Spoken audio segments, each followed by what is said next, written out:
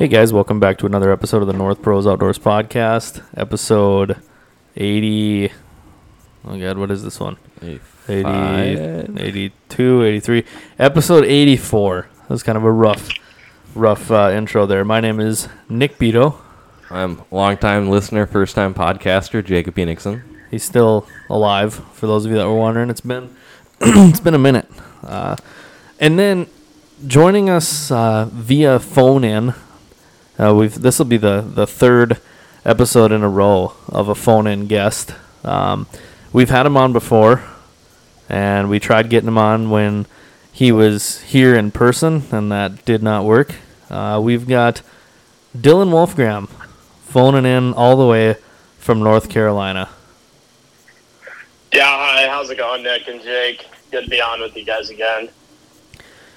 Man, we tried to set this up to where it would work in person when you were home for 7 days or something like that. 5 days you were back in North Dakota.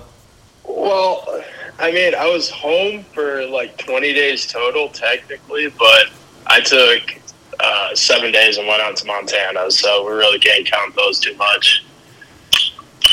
So watching you on the old Snapchat, you had kind of been, I mean, you another reason we couldn't get you on in person is because you were too busy killing shit.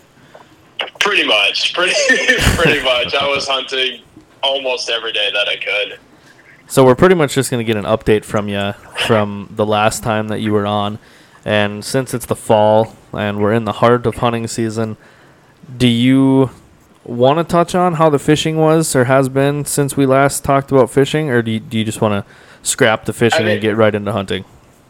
Yeah, we can go straight into hunting. I haven't really done a whole lot of fishing here lately, so let's just jump straight into the hunting. I was going to say, been gone for 20 days at least, so. I mean, yeah, I've kind of been traveling around lately, so I haven't had the opportunity to get out fishing, so. Yeah. Well, let's hear it. So you came back to North Dakota, and did you go straight out west hunting, or what do you all do? Start us at the beginning. Yeah, so pretty much what happened was I flew back right into Fargo there, went back down to the house for, I think it was like 12 hours pretty much, and my dad comes home from work. The plan was to leave the next day. He came home from work, and he's like, hey, man, I know I'm pretty excited about this, and I know you're really excited about this. You just want to hit the road? And I was like, yeah, let's roll. So it was like the day that I flew in, we drove all the way out to western Montana. And what are you Darby. What are you going for? We were going for a bull elk and a buck, either muley or whitetail buck. You were with quite a clan, if I remember right. Yeah. So the kind of guys that they invited us out there, it was one of my dad's best friends from high school. I hasn't touched with them in like 30 years or something. And with him shooting an elk last year, was talking to him about it. He's like, well, why don't you come out to Montana? And it was me, my dad, Jim, and a few of his relatives and stuff like that, like 3 other guys. And it was kind of funny because I was, the youngest guy out of the group by like 30 years. So, I mean, just being the young buck around a bunch of old guys, it was kind of fun. Yeah, I'm sure everyone was ready for bed, and you're sitting there drinking Busch Lights, just being a degenerate. Dude, you'd be surprised. It was honestly the opposite of what you'd think. They wanted to stay up all night partying and drinking, and I'm like, man, I am tired and ready for bed. So what was the layout of that hunt? Is this you're gonna go with an outfitter, you're gonna get brought in on horseback, you're gonna hike in, you're gonna stay at camp where the trucks are, and then you're gonna go from there, or what kind of what's the layout? Yeah, so here's kind of the layout. It was an everyday kind of hike in, hike out. We were staying at this guy Jim. We were staying at his house in a camper and everything. He actually was fortunate enough to give us a place to stay and stuff, and that we didn't have to stay up on top of the mountaintop, even though I think that would have been pretty cool. So yeah, every day it kind of was, we would drive up to either the scouting position that we would have to overlook the valley, or if we saw something like the night before and knew some elk were going to be in the area, we would go up to whatever mountaintop it was that we saw them at, and we would start our hike and hunt. So now, is this tag? Is this a you had to draw this tag? Is this an over the counter tag? We're not going to drop what unit it was specifically, but yeah. So kind of how Montana does it, it's really weird, and this is my understanding of it. So when you apply for an out-of-state tag through Montana for your general elk tag, you'll apply for your general elk, and sometimes you get it, sometimes you don't. Well, with that general elk, you can really go anywhere and shoot a cow or a bull, right? Well, how North Dakota has units for deer and stuff like that, they also have units for their big game. So with that being said, where we were actually hunting, you had to draw an additional permit to hunt a bull elk, right? So that was the tag that was drawn. It was a bull elk tag. Or a bull elk permit with your general elk license. So you have to get both of them? Yeah, you have to get both of them. It's really how it works is it's really weird, and if anybody's out there trying to go to Montana, I definitely recommend going with somebody that knows the rules and regulations, because a first time guy going out there, I was completely lost. I was like, oh, so it means we can kind of shoot whatever. And they were like, no, that's not the case, because you drew this permit. You can only hunt this in this area. But if you go to a different area, you can hunt that. It's all broken up. Like, imagine all the units in North Dakota, like the deer hunting units, have different rules and regulations for what you can hunt. So you drew your permit.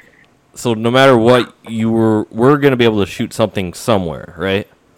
Correct. It just depended on what unit you pulled, basically their tag, as to what laws you had to follow. Correct. Okay. For what you can shoot, pretty much, whether it's a bull or a cow. So I guess that's like similar to, well, and I might get some backlash from this one, but it sounds kind of similar to how Minnesota has the rifle and shotgun season, or the regulations that they have for that, as far as in certain areas you can take a buck or a doe, certain areas you can only take a buck, and certain areas you can only take a doe, and it's all unit specific. Yeah. But your tag is good for wherever you want to go. Yeah, it's like rifle, slug, and some units you have like 3 does or something like crazy. Correct. A lot of different than North Dakota. Very similar to that. And I don't know a ton about how Minnesota has their stuff structured. I don't personally hunt Minnesota yet. Yeah, I know. Like you were saying here, it's a lot different. Even their bow, North Dakota, a bow tag over the counter statewide. Minnesota is the same. It's like a bow tag per unit. It's like you can't just get a bow tag and hunt anywhere in Minnesota. It has to be whatever unit you applied for a bow tag. Interesting. Because I was looking that up, because I was thinking of getting a Minnesota bow tag this year, but. All right, so now you're going out to your glassing spot and you're picking where you're going. How many days are you're in Montana for 7 days, right? Correct. Yeah, we're out there for 7 days total. So are we on day 1? You're gonna just take us through the whole thing. So this was day 1. We showed up, figured out where we were staying. It was the day before opener. It was a Friday, day before opener, because it's opener Saturday. Went up there, went to the top of the glassing spot. It was just kind of overlooking the valley, getting the lay of the land. And, man, it was just breathtaking, especially a guy coming from Wapton, North Dakota, where, we know nothing but cornfields and sugar beets, Hey, man, there's some beans and wheat around there, too. Don't disrespect them. Yeah, but the corn's tall. You can't see it, So, one just quick question. What are you using for a rifle? Actually using a 338 Lapua. Okay. Yep. And do you have a tag, or is it just like the 300 Win Mag? But yeah. Do you have a tag as well, or is it just your dad? It was just my dad hunting. I was just the pack mule along. Gotcha. All right. We'll quit interrupting you now. We'll let you take it, and we'll butt in if we have any questions.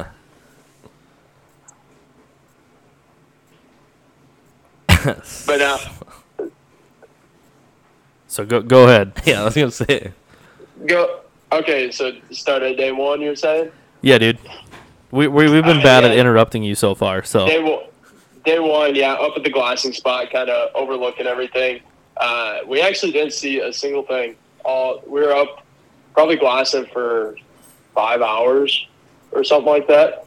Didn't even see a single elk, and we were like, wow, this is going to be an interesting trip, because I was thinking, we're going to show up and see a million elk. It's kind of the way the guy was making it sound. And then as he was talking with us, it really depends on the weather out there to push the elk off the top of the mountains and stuff like that, to get them down into the valleys where we were able to hunt them and stuff.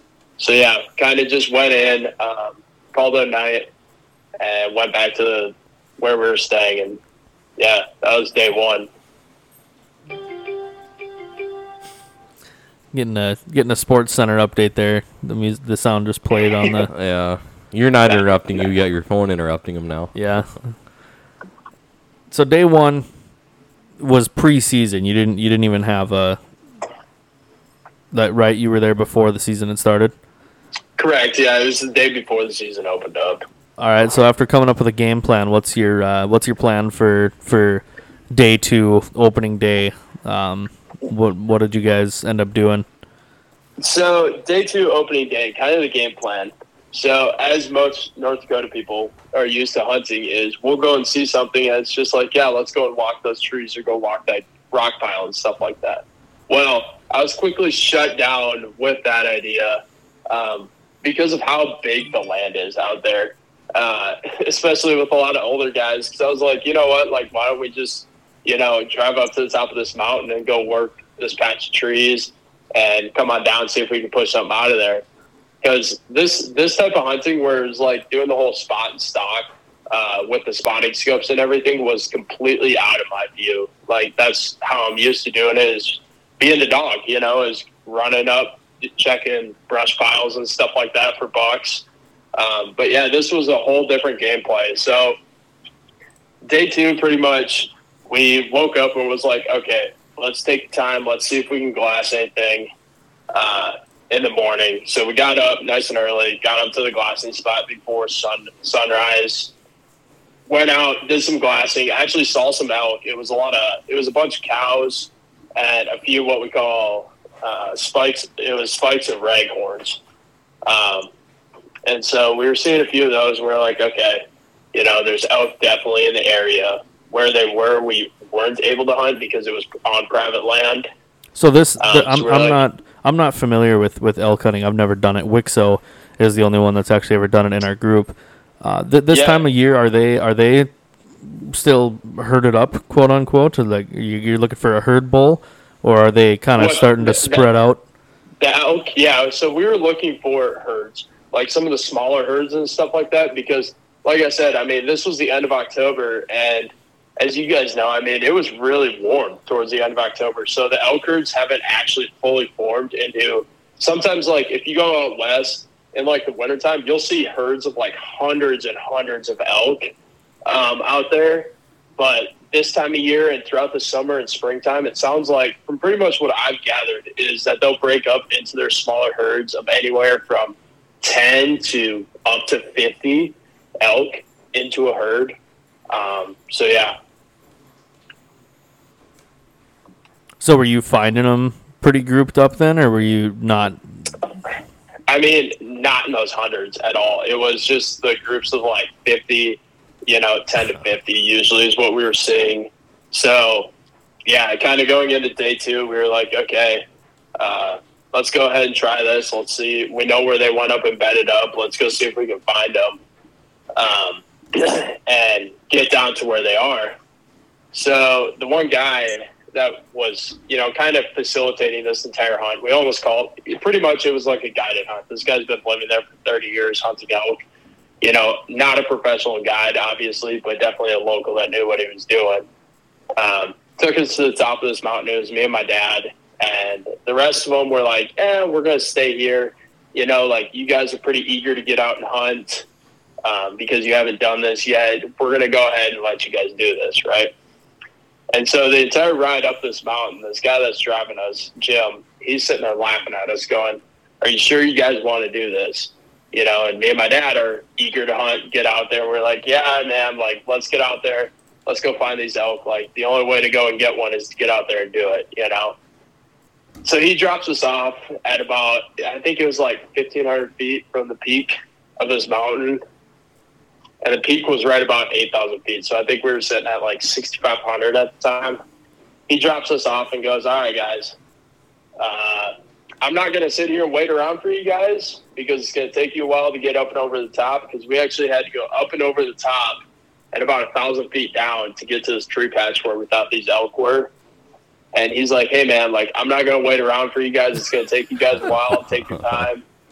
Take plenty of breaks. And we're going to go up, keep glassing, see what we can see. But you guys go ahead, have your fun, and then call me when you need a ride back. So is there is there any communication with this guy other than calling to get him, like, you do have a way to get a hold of him if something were to happen, or are you guys just on your own? I mean, yeah, we had pretty good cell phone service out there, so like it wasn't really a big issue. When you get to the tops of the mountains, like, you have plenty of service. When you're in the valley, it gets definitely a little spotty, you know, but where we were, it was like we knew we were good and we didn't have to worry about anything like having radios or whatever. So yeah, just using our cell phones. Gotcha. Yeah. So why was the guy like, so are you sure you want to do this? Like, he just didn't have much faith in the plan, or what was kind of going on there? Well, I was going to get into that part here real shortly. So this guy, like I said, has been doing this for about 30 years. And for, I think, where we're sitting at in Wapton, elevation's right at, I think, 1,000 to 2,000 feet. And we were up at 6,500 at the time. Yeah. So okay. he was laughing about it because, you know, he knows how grueling what we were about to do actually turned into. How grueling, and it's absolutely terrible. You can't, he, you know, was like, yeah, it's an all right game plan, you know, like, it is what it is, but I'm going to wait it out. I'm going to get an easy elk this year. Like, I'm kind of just here for you guys. You know, with him living there, he can kind of do this every day versus us taking the trip out there. That's kind of why he was pretty hesitant, you know. He knew just wanted to, like, he knew you guys are just a bunch of flatlanders. He's like, all right, have fun. Yeah. Pretty much. He knew. So, yeah, so he drops us off, and he's laughing at us. And he's like, God, you know, you guys don't understand how this stuff works yet, but you will, you know, because both me and my dad are like, no, you know, we'll just go push this brush, right? We can go see if we can kick out an elk. So we get out, and I think it took us like 2 hours to get to the peak. So 2 hours to climb 1,500 feet. What we were climbing was kind of dense forest / like open almost. And then, because we actually got above the tree line at one point. So it was like dense forest up till we got past the tree line. And it was almost straight up and down. Like, it was bad. Even for a young guy, like, it was pretty tough. And, like, I wasn't even carrying a gun. Like, I was just carrying a pack with a bunch of stuff in it, you know, a bunch of food, water, drinks, and stuff. Dude, it's bad if a sergeant in the Marines is telling you, like, yeah, it's not easy. Yeah, it was not easy at all. So we finally, me and my dad get to the top, and we're like, all right, let's, you know, like, as you're going up these mountaintops and stuff like that, up and down and making these hikes, you definitely want to take your time, take it slow, you know, take plenty of breaks, because, like, for me, I'm coming from ocean level, and now I'm up at 6,500 feet. Like, taking pulls like that, I start running out of breath, and it gets, you know, it's hard. So I get that when I go up a flight of steps. And we're like, what were you saying? I said I get that when I go up a flight of steps. Yeah, exactly. So we get to the peak, and we're like, all right, you know, like, let's start walking down, you know. So we start walking down. We see another group of hunters that were out there, and we stopped, talked to them. They said, yeah, we were glassing. We saw those elk. They should be down in the bottoms there somewhere. We're going to get out of here, though.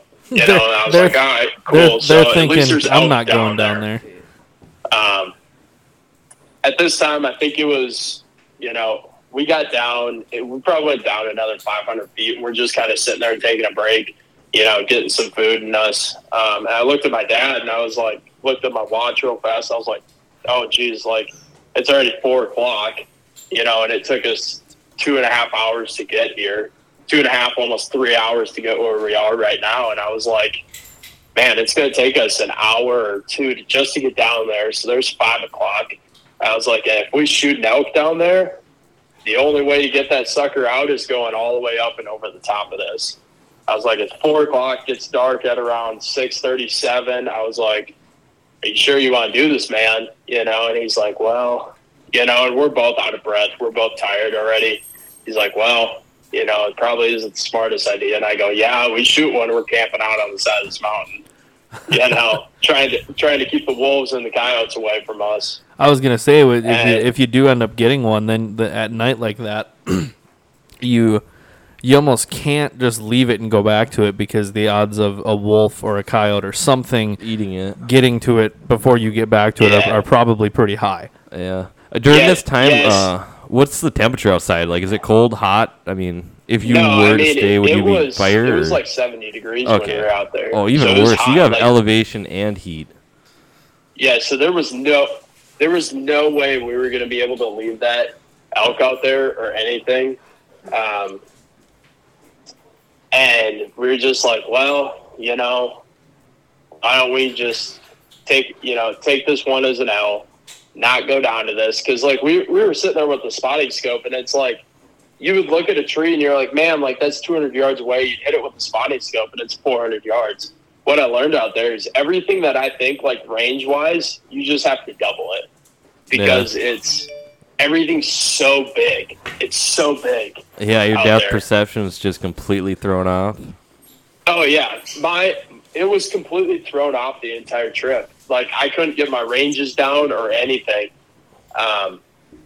So, yeah, we were just like, you know what, we're going to take this one as an L and just go back and over the top. And I think by the time we got over the top, it was about 6 o'clock by the time Jim ended up actually picking us up. And he goes, yeah, how was that pull, guys? Real smart? And we were like, hell no. And he goes, and all right, can you guys listen to me now? That's when you realized why those other guys said, yeah, we're getting out of here. We're not going after them. Yeah, this guy, are you sure you want to do this?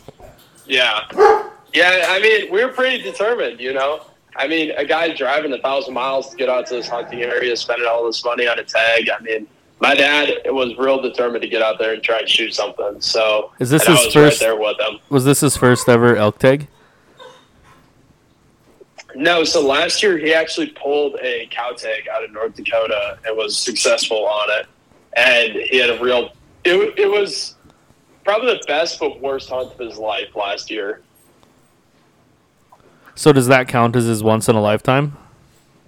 Yeah, last year it was his once in a lifetime, because he showed up for the hunt and within 5 minutes he shot an elk in North Dakota. So that's his one elk tag out of North Dakota. So he never really got to experience like the full-on hunt aspect of it. Since we just touched on that, do you want to just give the quick rundown of how that one went? Our listeners are probably waiting to hear about an elk that's actually been killed.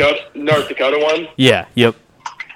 Yeah, so the North Dakota one, he pulled a once-in-a-lifetime, pulled the once-in-a-lifetime elk tag. It was an actual cow, and he was hunting with one of my cousins who, he does all sorts of big game hunting out in western North Dakota, so he knows where the deer are and where the elk are. He's like, hey, man, like, I'll take you along. So him and my dad actually went out towards Medora, and we're hunting very close to the Theodore Roosevelt National Park. And they literally showed up and were like, okay, like, let's just pull over here.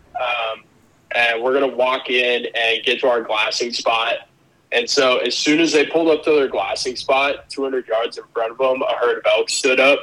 And my dad just, Austin looks at my dad and he's like, hey, man, like, if you want one, go ahead and shoot one. So he picked out the biggest cow that he could and shot it right there.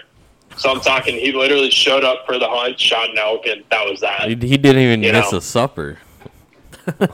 No, didn't even. I mean, it was the quickest hunt of his entire life, he was telling me, so. That's cool. Like I said, the listeners probably wanted to hear about an elk that somebody actually killed one, because this is the second elk story that we've had, and we have a third one that's coming up here soon too, and we haven't finished your story yet, because I remember you and I were talking about it. And I told you that I didn't want any details until we were on the podcast. Yeah. So now are we on day? This is going to be day 3. So you got off the mountain. Yeah. So got off the mountain day 3. Kind of just went about our jive where we were like, all right. So kind of the rule is at nighttime we go up, we glass,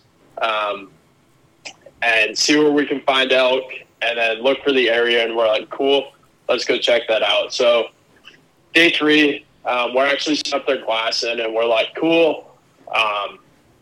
Let's go, let's see if we can find something. So we're sitting up there, and all of a sudden some local guy comes up, and he's talking with Jim, the guy we were staying with, who's, also local. They were sitting there talking, and where we were actually glassing, we heard some shots going off.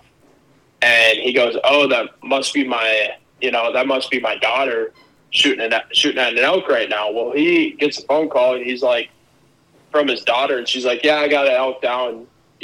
There's a whole herd over here. There's a couple bulls, couple cows. Go ahead and tell your guys. And so he's like, hey, tomorrow morning you guys should head on over here. And, I mean, it was only a mile away from where we were sitting there with the spotting scopes. And he's like, hey, you should go over here. This is where they're coming over. I bet they're sitting over in this valley. So we were like, cool, that's the game plan. So we ended day 2. Day 3, we woke up, actually got to the area where we knew there was going to be some elk at. We got there. There was some other hunters there already. And we were like, you know what, it is what it is. Everybody's out here elk hunting. And nobody really cares. It seemed like out in Montana, if you guys were like hunting close to each other, nobody really minded, because you were hunting herds. So it was like, okay, there's multiple elk for people to shoot, whether they have cow or bull tags. Like, nobody really minded if you were hunting by them. So we got to this area, and we were just sitting there looking to see if we were seeing any elk. And all of a sudden, over the top of this ridge, these elk come running over the top. And we're like, cool, all right, let's see if we can spot a bull. And so we're sitting there, we're looking through binoculars, through the scopes and stuff like that. And it was like cow, cow, cow, cow, spike, cow, cow, spike, cow, shit. No bull. No, unfortunately, we didn't even see a bull out of that herd.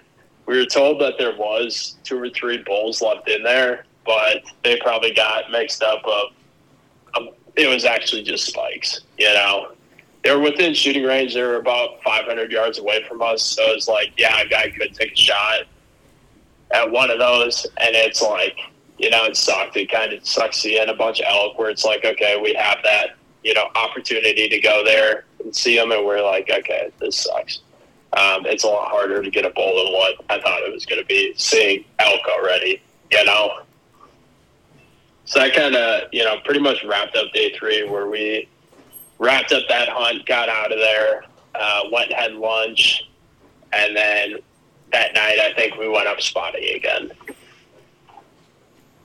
Who has the buck tag during this trip? My dad as well. He also had a buck tag as well. With rifle or bow?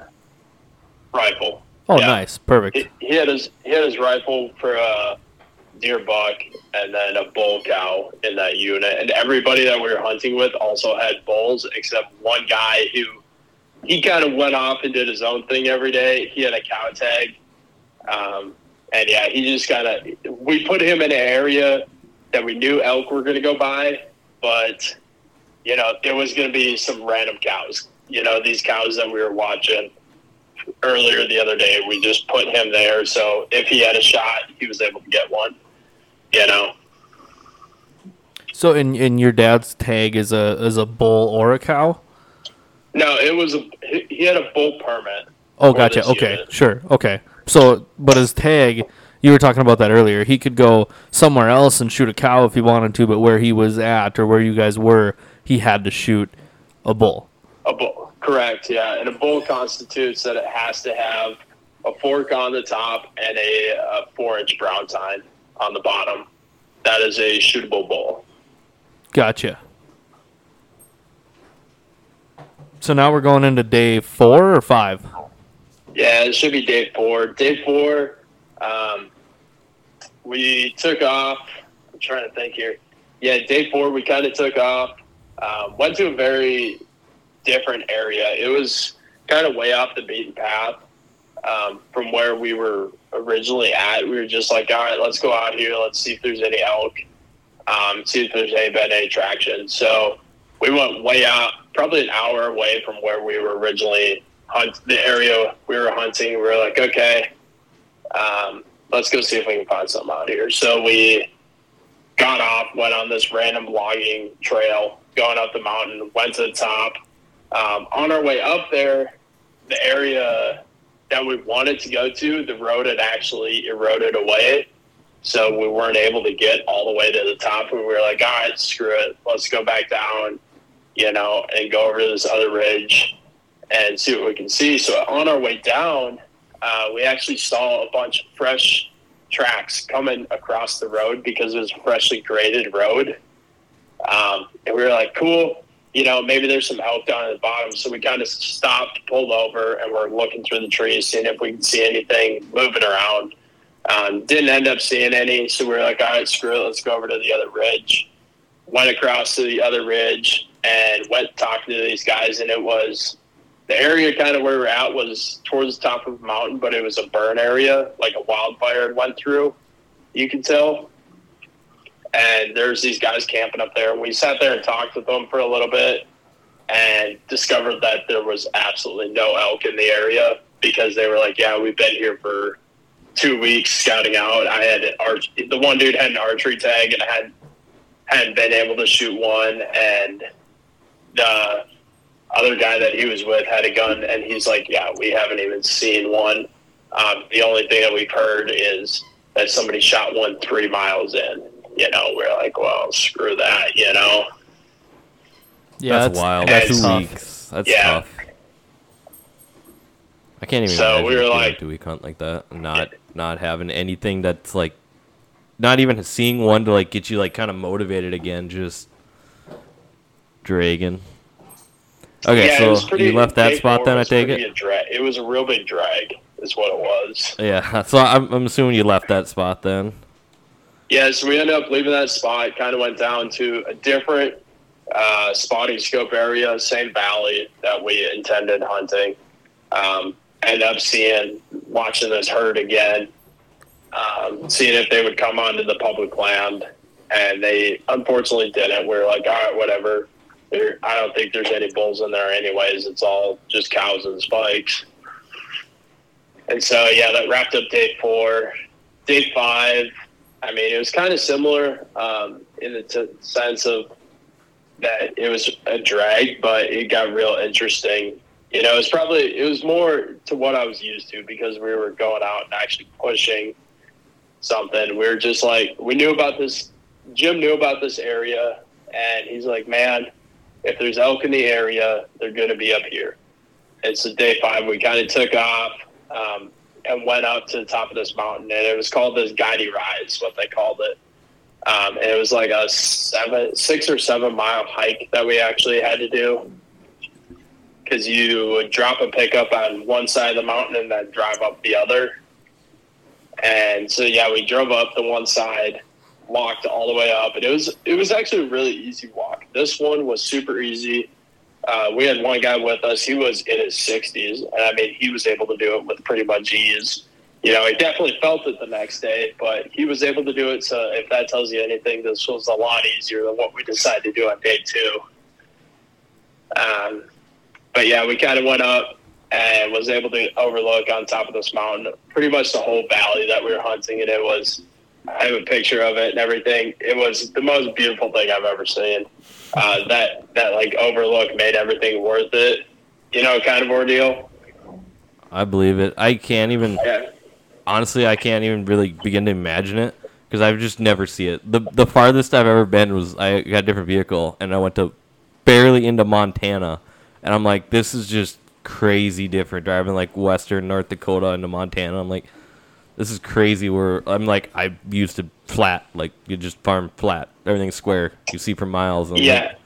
Why would people? Yeah, I mean- that was funny. I was giving Mike a hard time. Like, why'd they put that pile of dirt there? That just doesn't make any sense. Fill it in. Like, Yeah, it's definitely a different aspect when you're out there. Just not even hunting. Just in a scenery aspect. How drastically it changes once you hit that Williston area out there, and then Dickinson, anywhere in that area. It's a different world than what it is, on the eastern side of the state. yeah, I can only imagine being that high up in the mountains and the elevation, what it looked like. Yeah, so I mean that view is kind of beautiful. So it was like I think it was like, I don't know, like 200 feet before the peak. So yeah, I kind of got to take that and like sit back, reflect of like, okay, this trip isn't all about hunting. It's getting away, being with some good family and friends. I was gonna say that, yeah, and just doing it, enjoying nature, being there with your old man. Being there with your old man's got to be, even you're not hunting, but just like I said, being there with your old man and being able to experience that, you can't get that anywhere else. Yeah, exactly. I mean, that made it kind of all worth it. Where it's just like, just taking that step back and realizing like this is awesome, So we actually got to the peak and everything. We were like, all right, let's split off. We're gonna go down these different ridges. So it was like me and my dad split off, went down one ridge, and then Mike and Darren, the guys we were hunting with, went down another ridge. And what I was kind of being told this entire time, because I kept asking more and more questions because I wanted to learn about this whole elk hunting thing, is if you hear an elk going through the trees and the brush and stuff like that, it's going to sound like a freight train. I was like, okay. They were like, you really can't miss it at all. I was like, all right, cool. So we started like walking down this brush, and all of a sudden I'm like hearing something in the trees, and I'm like, wow, like that's a lot of noise. Like there's some brush breaking and stuff like that. I was like, cool. I kind of had this oh shit moment, where I was like, oh, that's an elk, busting in the trees in front of us. I was like, oh God, and so I look over at my dad and I'm like, hey man, like I think there's one up here, like we need to be ready to shoot something. So we kind of zigged around and got down to where we thought they were. And unfortunately it wasn't anything. And even if it was, you could only see about 20 yards through the trees because we were in some pretty dense forest at the time. And it was just kind of hoping to get one out in the open. So yeah, we kind of finished the hike and didn't end up seeing anything. But yeah, that hike actually made it all worth it, where it was just beautiful, seeing the state of Montana. So how many, if you were to guess, I mean, maybe maybe you were using an like Onyx or something where you were tracking, but if you were to just put an average on how many miles every day you guys put on, what would you say your average was? I mean, driving miles, we were probably putting on 50 to 100 driving miles every day. And then walking miles, I would say anywhere between 5 and 20 miles a day. We're out there walking some of these trails and stuff. Yeah, I'd have to get into shape before I would do something like that. I have a long ways to go. Humbling on that aspect. So now we're going into day 6. Yeah, day 6. So day 6, we're like, all right, we're going to go off, and we went to another completely different area. We went off and went up to the top of this ridge and stuff like that, because I think it was on like day 3 or something, we did see a few elk over there, but it wasn't anything crazy. So we're like, all right, let's go up to the top of this ridge, see if we see anything. So went up there, started walking around and stuff like that, sitting, stopping, sitting with the glass, and the herd had actually moved on us. We saw them at the bottom of the ridge, and we were like, cool, they're going to come up. Maybe we can see a bull and pick one out. It was kind of funny. We were sitting there watching them, and they were probably about a mile or two away in the spotting scope. And we're like, cool, they're going to come up here. And as they start coming up, a dude went across the logging trail in front of them down at the bottom of the mountain, and they actually turned around and went complete opposite way from us. So yeah, that was kind of a Wait, kick in the rear end. the people did or the elk did? The elk did. The elk went the complete opposite direction than what we thought they were gonna do. Ouch. Because they come off the top of the mountains at nighttime, and they'll feed and drink the water at the bottoms, and then they'll head all the way back up. And when that truck crossed in front of them, trying to see, because it was another elk hunter, he was trying to see if there was something there. He crossed right in front of him and actually took off. He must have not saw anything, or the elk got scared, and they beelined it the other direction and went to a complete different mountain than what we were at. So did you ever? That's tough, man. You get to a point where you come up with a game plan on them, and then you try and execute your plan, and they do the opposite thing of pretty much of what. So what was your plan then? What was your game plan before they did the opposite? Game plan was we were gonna go to the top of the mountain before daylight. And catch them coming up the top of the mountains, hitting in the clearings and stuff like that. Because from what I gathered, that's what you do is you'll spot them, figure out what ridge or what mountain lines that they're sitting on, because they bed all the way at the top. So you'll go in the morning, go to the tops, waiting for them to come back up after they got their food and water at nighttime. And, yeah, you'll go up to the top and kind of wait for them up there. And, yeah, obviously did not go as planned whatsoever. Hey, it's still cool though, like to come up with a game plan and put the plan in play and be able to have a chance to execute it. Yeah, I mean that's kind of what I drew from elk hunting out there. Was it's a lot of planning, and you have to definitely put your time in behind the spotting scope, because do not go into an area that you don't know if there's elk in there, because you'll just burn yourself out. Kind of like what we did on day 2 is we burned ourselves out real fast doing it. They tried telling you not to do that. Yeah, they did try telling us. We were too stubborn in trying to listen.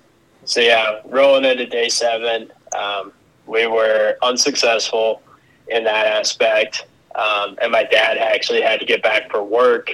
And we were almost debating on staying a few more days, but him being such a guy that he is, he's big into commitments, and he said he was going to be back to work the next day. So day 7, the weather turned on us for the better, but the worse at the same time. Better for elk hunting because it was a blizzard. And so we're like, cool, the elk are going to push up the mountaintops and start migrating into this valley. Terrible on the other aspect was we got to go back to North Dakota today. So I was going to ask you on day 7. Yeah. Was that you? So you obviously had to leave early. You weren't able to hunt the entire day of day 7. Yeah. So day 7, we kind of called it quits. Where we were like, well, we got to get on the road. There's already 1.5 foot of snow on the ground here from overnight, and we have a 15-hour drive ahead of us. Well, it definitely wasn't a 15-hour drive. It turned into 22 hours all the way back to Waterfowl. Ouch. Just the bad weather? Yeah, bad weather. I mean, it was blizzarding and black ice This entire way. This didn't happen to be the last weekend in October, was it?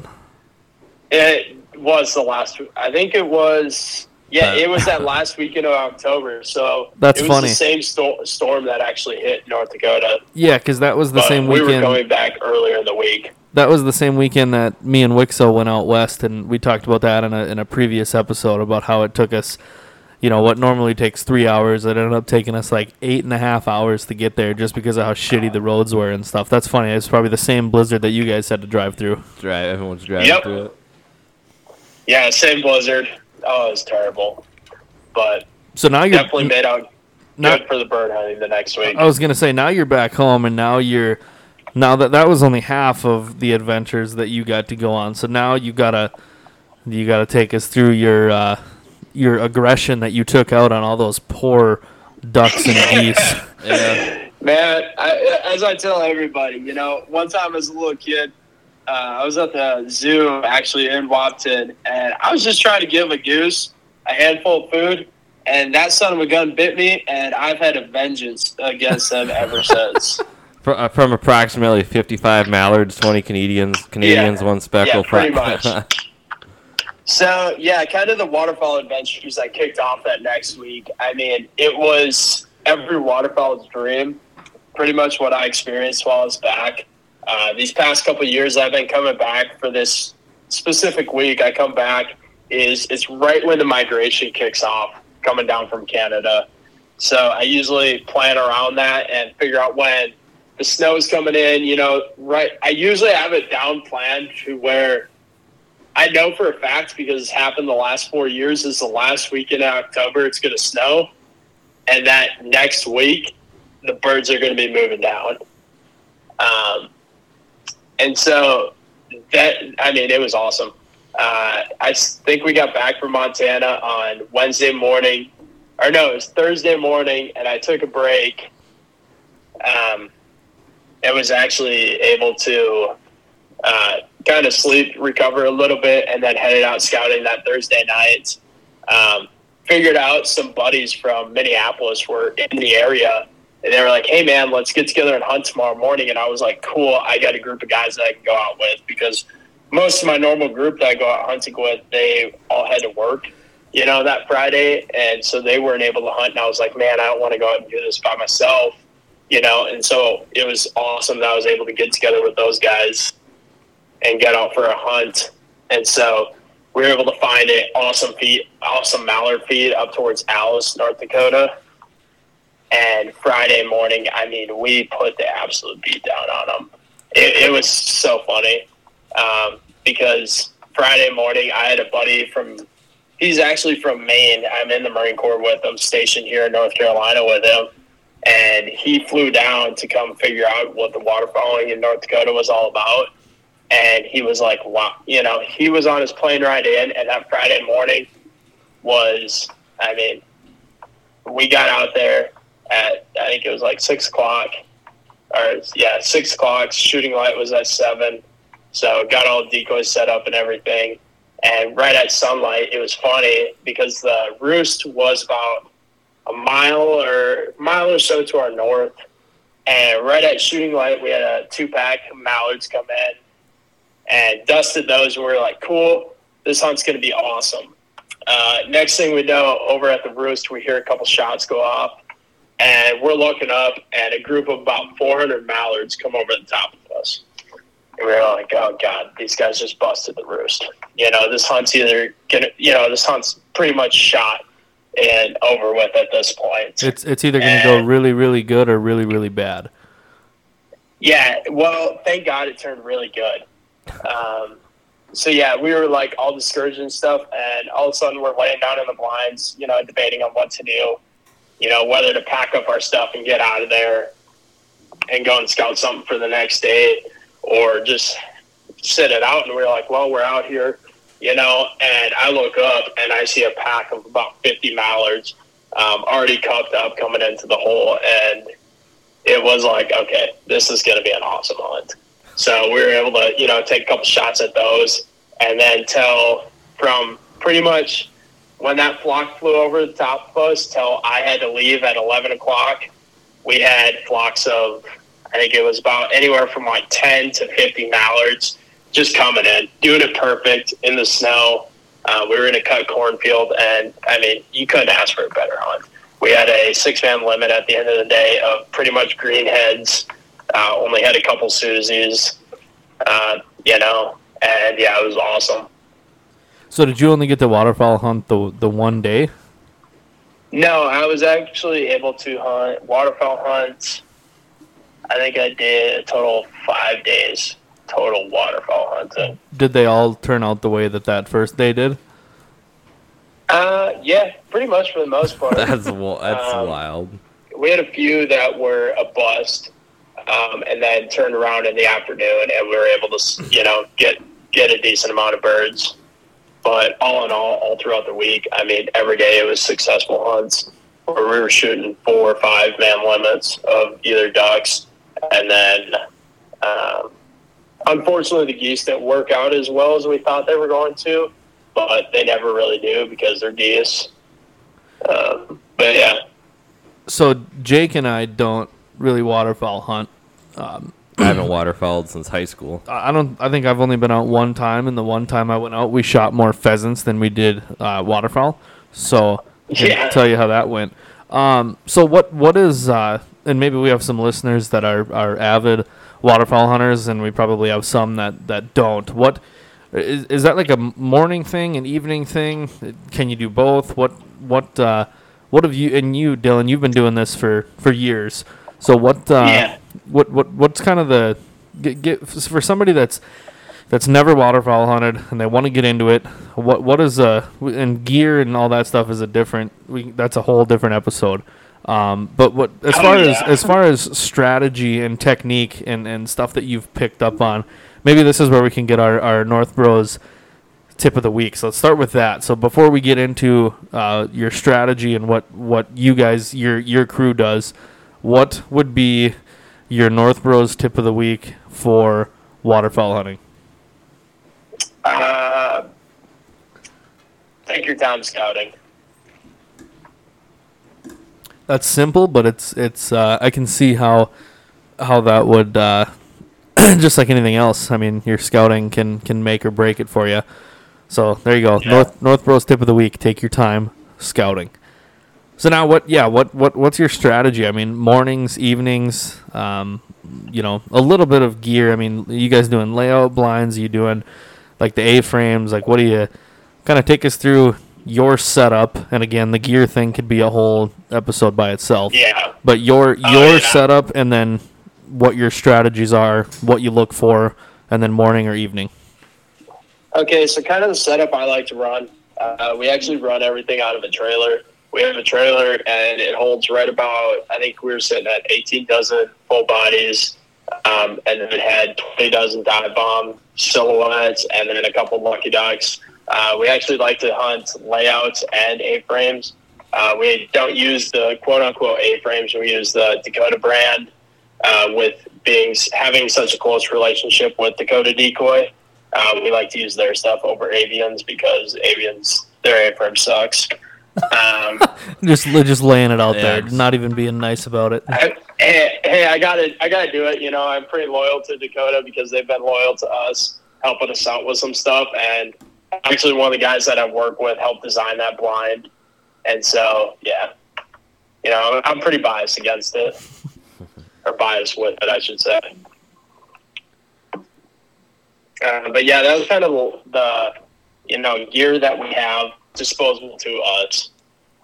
The strategy every day, usually you go out at evening. You can go out during the mornings or evenings for your scouting purposes.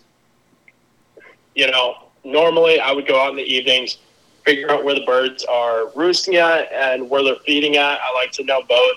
It makes it a lot better to plan on the next day of where to actually set up, or where you're going to set up and actually perform the hunt. I like to do more field hunting because I've grown out of going through the marsh, getting cold and wet in the mornings. So yeah, I like to be a little bit more comfortable in the fields. Granted, it seems like there's a little bit more work. They both have their pros and cons to them. But yeah, so at evenings I would go out, I would scout, take my time, figure out where they're roosting at, figure out where they're feeding at, and the next morning we would actually execute where the feed is. And yeah, that's kind of how it goes. Is usually you hunt the mornings. Ducks you are able to hunt in the afternoons and the mornings. Geese, per North Dakota law, you're only able to hunt them in the past, I think it's noon on Wednesdays and Saturdays, and then it turns to like Wednesdays, Saturdays, Sundays at a certain date. That's new. So yeah, usually we like to hunt in the mornings. That's news to me. I didn't know that. Yep.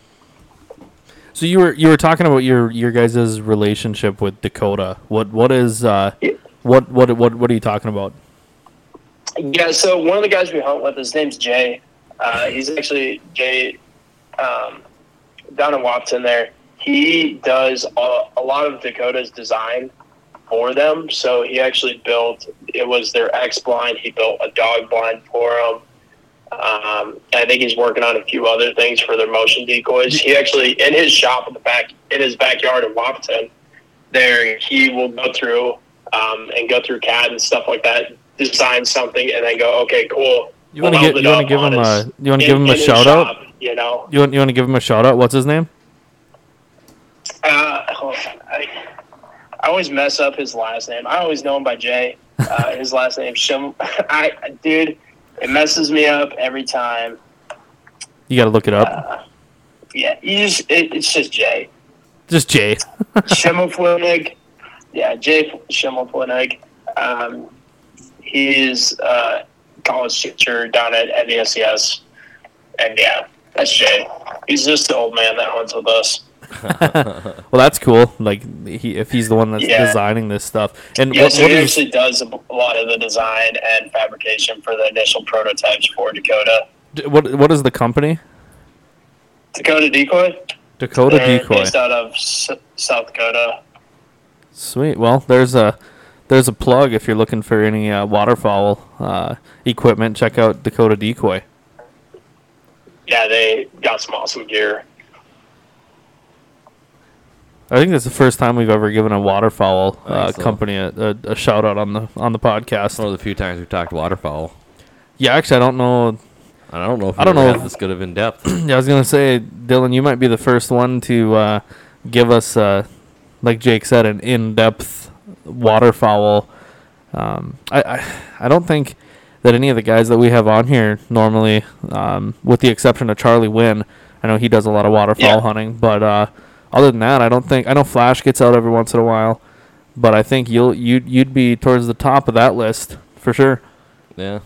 Yeah, I mean, I'm always thrilled to talk about it. You know, and like you kept saying, it's a whole episode in and of itself. Well, we just unlocked a new episode for next August. We can have you on, and we can talk about what's coming for waterfowl. Because, like I said, I don't know the first thing about it. I know I have a shotgun that I could shoot him with. Well, you could shoot at him. I don't know if you'd hit him. But. Probably not. So is that all your hunts, or do you have any other stories from when you were back home here? I mean, I could keep going for a couple, for a whole another hour if you really wanted me to. Hey man, we got time. Much, what did you say? I said we got time. All right. So, actually our second hunt, I'll get into that one. Because these hunts always reminisce with me because it takes you back to like the early days of waterfowl hunting.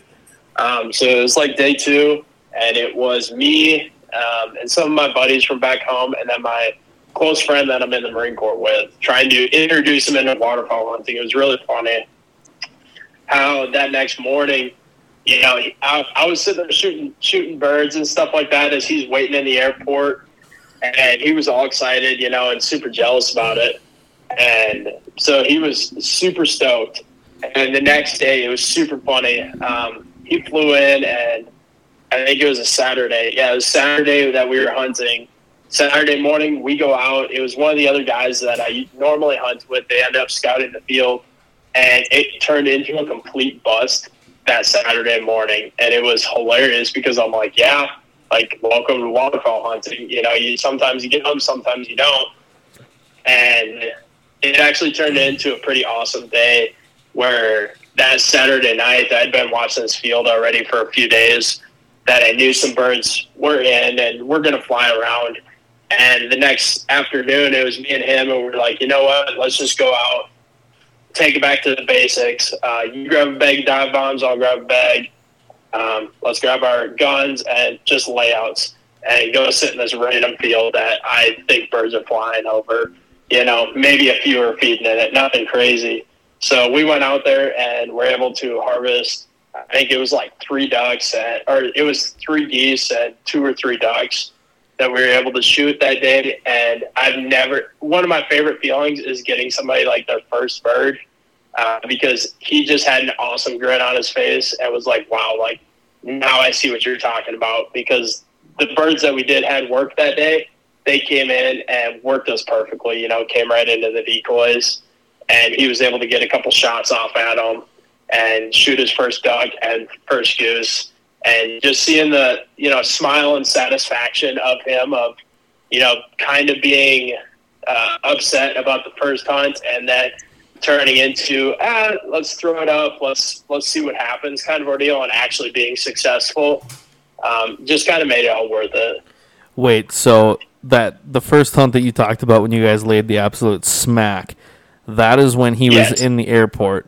Then you go pick him up from the airport, tell him all about that, and then you go out the next day and it's a bust. Pretty much. It was hilarious. Yeah, it was hilarious. He's probably like, you guys are full of shit. He made that up. He goes, he was all upset, and he's like, man, this is bullshit, like you were smacking him yesterday. And usually when I go out hunting and stuff like that, I actually like to personally lay my eyes on the field that we were going to hunt the next day. And unfortunately, I wasn't able to get there because I was scouting in a complete different area. And my one friend that we were going with actually saw these birds at. So I was kind of going in blind. Me, myself, was going in blind. And so I was super uneasy about it in the first place. But yeah, it was funny how that kind of turned out, where I laid the hammer on him and then it was a bust. Well, it's kind of like fishing. You can go and absolutely piss pound them one day, and then you tell your buddy about it, and you go back to the same spot the next day and do the exact same thing. Yeah, not a single one. Yeah, do the same thing you did the day before, and nothing. Yep, that's happened. That's happened to Jake and I a couple times ice fishing. Yeah, that was exactly how it went. And then kind of to end that day, it was super rewarding to see him, being like, okay, maybe this isn't going to be a bus trip after all. And was able to harvest, I think, it was like 5 or 6 birds that first day. Sounds like you put a dent in the waterfowl population when you were back home here. Yeah, so through and through, so me and him, I told him, I was like, hey man, like I have a goal for us to shoot 100 birds these 5 days that you're back. This is excluding that first day that we were hunting. I actually did a tally up on my notes while we were back home, because we were like, you know what, let's get to those 100 birds. I know I can do it. Let's see how close we can get. And so we ended the week with 55 mallards, 20 geese, 1 speckled belly, 5 green-winged teal, and then actually got 1 banded goose as well. Did you get the band, or did he get the band? A different person actually got the band. Another guy that I took out waterfowl hunting for the first time, of course, got the band. Beginner's luck. Well, hey, that'll make him want to come back some more. Always beginner's luck. Yeah, he's hooked now. Yeah, we try to be as fair as we can when we shoot bands. Be as fair as we can, and usually do a drawing for them. So we'll grab a few extra shells and stick a feather in them and close them up. And then everybody draws one, and who's ever got the feather gets the band. But yeah, I mean, it was super funny how that went about. We were out hunting kind of by Wapton, and we're goose hunting. I actually had these geese coming in, stuff like that all day. We had geese coming in, shot like, I think it was 14 or 15 geese that day. It was me and 2 other guys. And so, okay, pretty successful day, I'd say. And as we were picking everything up, we get everything picked up, and we're lining the geese up for a pile picture, and we take our pile picture pics and stuff like that, packing the rest of the stuff in the trucks, and all of a sudden we hear this guy who actually won the band. He picks up the goose and he goes, this one's got a band on it. Is that bad? And me and one friend up by the truck, we were like, no way, and my buddy that flew in was standing next to him and knows about banded birds. And he looks at him and goes, yeah, man, that's bad. We got to get out of here, you know? And so the dude takes off running thinking he's going to get in trouble or something. He took off running across the field as all three of us are sitting there dying laughing, you know? And, yeah, actually, the person who we kind of pranked ended up winning the band anyways. So it was kind of funny to see that wrap around. Well, I suppose with the bands, you know, it's probably pretty rare that only one person shoots and you're like, yep, that's his. Pretty much, yeah. And how that hunt went was we were shooting birds, and as they were falling, we had another group coming in and working us. So we weren't even having like time to go and pick them up. And when we did have time, we weren't looking, you know, we weren't looking for the bands. We were just grabbing them, throwing behind the blinds, or like straightening them out, look like not dead birds, and waiting for the next flock to come because they were right behind them. I suppose it can be pretty action filled and spread out, or is it pretty even, like pretty consistent, or are there, you know, pretty big amounts of time where you're having to take a break? Yeah, when all in all through waterfowl hunting, it is pretty consistent. How the birds get off the roost is they'll get off in smaller groups most of the time, depending on the birds. Snow geese work differently from ducks, geese. You know, depending on the species, they'll get up at different times and stuff like that. But usually it's from right before first shooting light, you'll have your ducks start flying in, and then about an hour, anywhere from like 20 to an hour, your geese will start flying in. And once those first birds start coming in, it's usually pretty consistent. On a good hunt, it is, or it should be pretty consistent where they're coming, you know, within minutes of each other. So, like, you're shooting birds, running out, grabbing them, running back in, and as you're running back in, other birds are already looking at you, coming in, and working your spread. So, say something were to happen where you had some that were going to lock up and come in, and they, you know, you spooked them out of there, and they don't come in. Is that something where that's just a one-time thing, or is there a chance that, you know, you scare one big group away, and then the rest of them that are around there, they're not going to come in? Or is it, like, again, this is coming from a guy that has never done it before, so that might be a stupid question, but No. I mean, dude, what you just described happens all the time. You'll also be running back in, and you'll get busted, is what we call it. You'll get busted by that flock that's coming in behind them. And usually the hope is that they will turn around and link up with the next flock. That's the goal of it, is to link up with that next flock coming in and come in as almost a bigger group. So they'll be that, you know, that's the goal to have happen, because when you get busted, you don't want to shoot at them. You don't want to make a bunch of movement, a bunch of crazy stuff happen, you know, to actually like scare them off to start migrating or doing whatever crazy stuff that waterfowl do. But yeah, that's the goal. We've actually, I mean, it gets funny sometimes because like you'll get busted and they'll turn around and you'll be sitting there watching them as you're walking back, and they'll just turn around because they want that field or wherever you're at so bad. So they'll come right back around. They're smart enough to stay out the first time, but stupid enough to loop around and come back in. Welcome to waterfowl hunting. I can see how that'd be entertaining in itself. Just having them, you know, because I've been, like I said, the one time we went, we did have a couple flocks that came in, and we never got anything. But it was cool. Just like they see the decoys and they're like, "Yep, we're gonna land there." Yeah. I also like what you were just saying. It's the only time I've ever done it before was around a slough.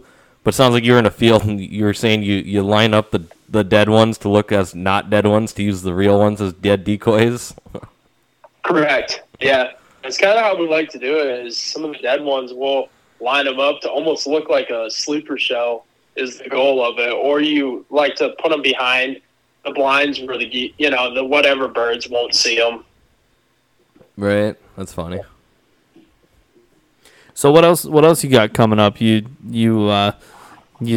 did really well with the waterfowl. You had a fun elk hunt when you were back in town. What's coming down the line as far as fishing, hunting, anything like that? And then when are you coming home again? Yeah, so kind of going down the line and stuff like that. Hunting season is officially kicked off out here in North Carolina. And so this year, my plan is to go out deer hunting just like how I would every year. I get a few more tags out here. We actually get 4 doe tags and 2 buck tags. And if you fill that up, you can go ahead and purchase another 6. So that's pretty cool. Just because the deer are overpopulated out here. I have a bear tag this year. So next weekend, I'm heading out for a deer/bear hunt. And super excited for that. And also out here, we got, I was able to get a hold of some decoys and stuff like that out here. So we were going to try and see how some of the waterfowling differs from here than actually North Dakota. So try and get out, do some like timber almost hunting for waterfowl, and then also get out with some guys that I actually met, get out and do some coastal hunting as well for ducks. What's the what are the season dates down there? Because up here, I know deer hunting or rifle season's going right now, and by the time this episode airs, it'll be done. But then archery season will go until the first weekend in January. What are your season, and when is the waterfowl close up here? When does it close up in North Dakota? Yeah. So ducks should be closing up right at the beginning of December, and I think geese go all the way to the 3rd week in December, if I'm correct. Okay. Usually geese stay open a lot longer than ducks because I think federally they're regulated to only 60 days of duck hunting. What about down there? So down here, we actually have a couple. It's split up. The season is split up into like 2 to 3 week blocks. And so we're already halfway through the duck season. Deer hunting, we're not even halfway through. Gun season lasts from October 1st all the way to January 1st out here. Holy. So I got plenty of time to get out deer hunting. Each person get 12 deer. That takes time. Yeah. You archery hunting at all down there, or just rifle? No, I'm actually just doing rifle and actually shotgun hunting as well, depending on where I go. Hell yeah! Well, you'll have to stay in touch and send us some pictures once you go on those hunts and get a bear. That'd be cool to do a bear episode and fill your six tags. I was gonna say once you fill all your tags, we'll have to have you back on again for sure. Of course. Well, do you remember what time it is now from the last time you were on? I mean, it's been a while since I've been on, the questions.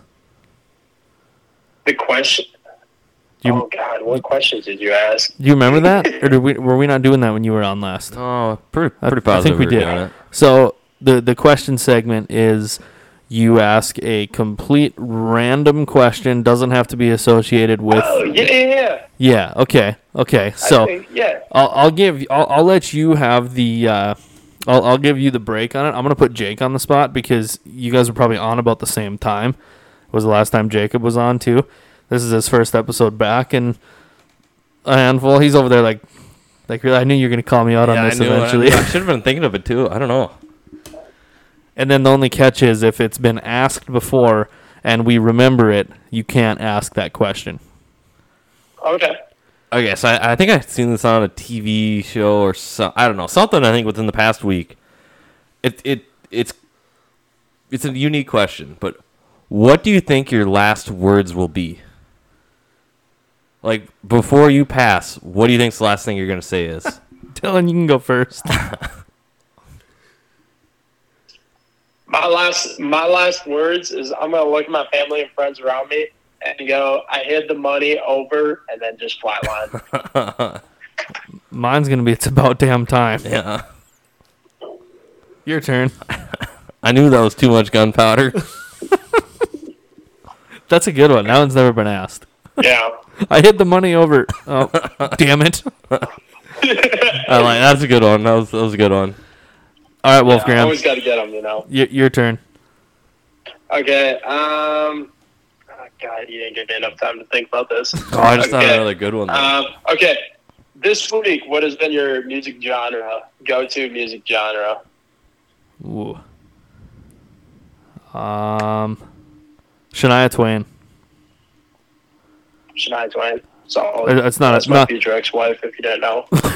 not a genre, but I just went and saw her in concert. She's basically her own genre. She pretty much is. I just went and saw her in concert. At the time of recording, it's currently November 13th, and we went and saw her on the 5th, last Sunday. Okay.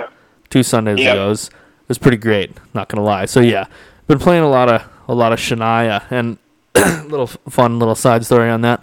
So when we were out rifle hunting this last weekend, typical. I see your questioning answers hasn't changed. I didn't miss that the last 10 episodes you've been gone.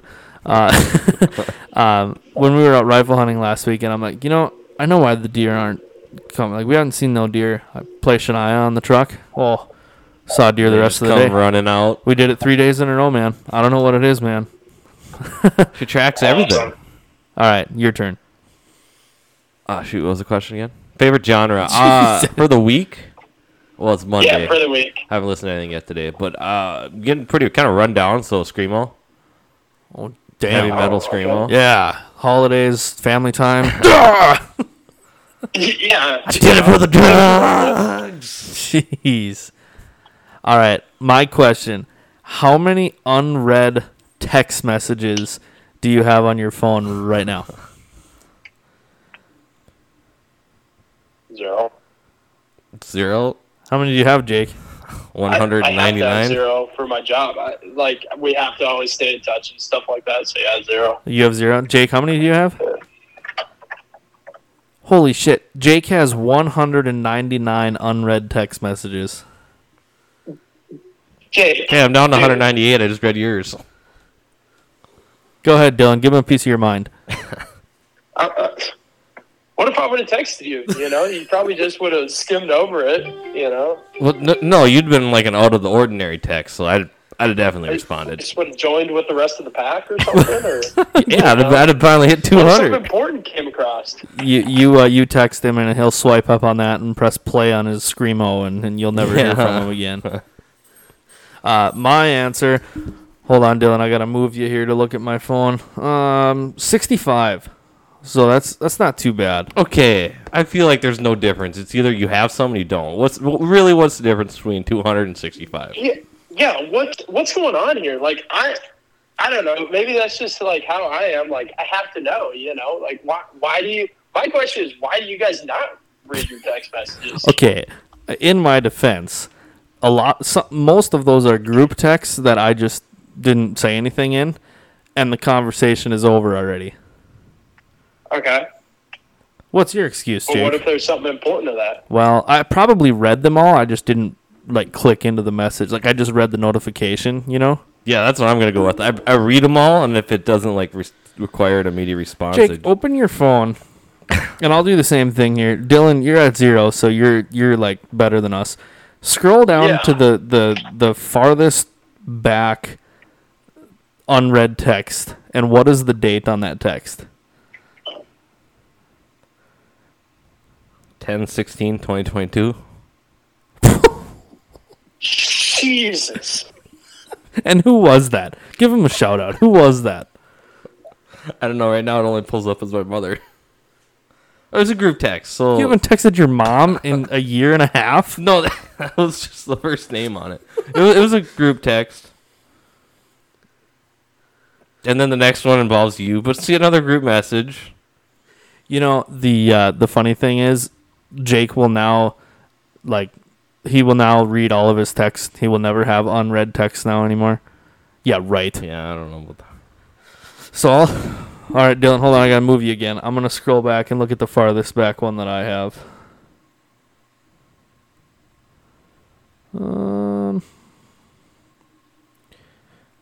See, yeah, mine's not that bad. Mine's from 8/16/23, so I'm at least in this year. That's not much to brag about. Okay, but then if I go up until it actually gets a lot of them, yeah, most of them are after 6/6/23. Well, okay, maybe like a third and a half. You know, it's just not important. I feel singled out. I actually had that question in the chamber before I saw your phone, but then when I saw it, I was like, yeah, that has to happen. Yeah, you know I get bad at, or I know that a lot. What's the other one? 7 missed calls. I have 3,862 emails. Yeah, okay. What about emails, Dylan? Do you got a bunch of emails? Oh, yeah, dude. Well, it depends on which email. I think my one that I use, like, for all the BS and stuff like that, the random stuff that I sign up, dude, I have, like, 10,000 emails that I haven't read. I wonder if it's, like, more normal to have 0 unread texts. Like, does that probably is. Does that say a lot about a person? It might, because I know a lot of people do it because they say it just bugs them to see, like, the number there. I used to be Pretty that way. much. It bugs me so much. I'm just like looking through, like my settings says I have 4, Messenger 13, Snapchat 2. Like I have a lot of things that have like an extra bubble. I don't even know what's going on this one. Field view with 480. Yeah, that would bother me so what you're much. saying, Dylan, is if we text you, you will definitely, you might not reply, but you'll for sure read the text. I will know that you texted me, and eventually I will get back to you on it. I mean, Nick, how fast did it take for you to text me tonight and me immediately text you back? Oh, dude, before I was even closing out of my app, you had responded already. You know, maybe that's kind of grown into me from the Marine Corps, you know, being in all these important, you know, we got to be in some group chats and stuff like that I have to respond to stuff. But yeah, that's just how I am. That makes sense. Well, hey man, thanks for hopping on. First of all, I'm gonna ask if you have anything to close out with, and then I'm gonna have you hang out on the phone here. Don't hang up yet. I'm gonna have you hang around a minute while we close this one out. So with that, cool. Do you got anything to close out with? I mean, dude, just to close out, anybody listening out there, if you've ever thought about giving elk hunting a try, I would definitely go ahead and do it because it is an experience unlike anything you've ever experienced.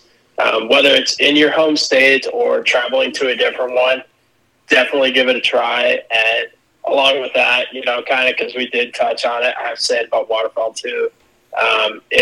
It's just a whole different type of hunting, and it'll be out of your norm. So go ahead, give different species of hunting, give them a try. And yeah, that's about it. Alrighty, hang on 1 second while we round this one out. Jake, what about you? You got anything to close with? I'd maybe wait until after Thanksgiving to try ice fishing. Yeah, it's going to be a tough year for ice. Yeah, I see the Valley News Live just gave me a notification. Tomorrow it's supposed to be 15 to 20 degrees warmer than the average.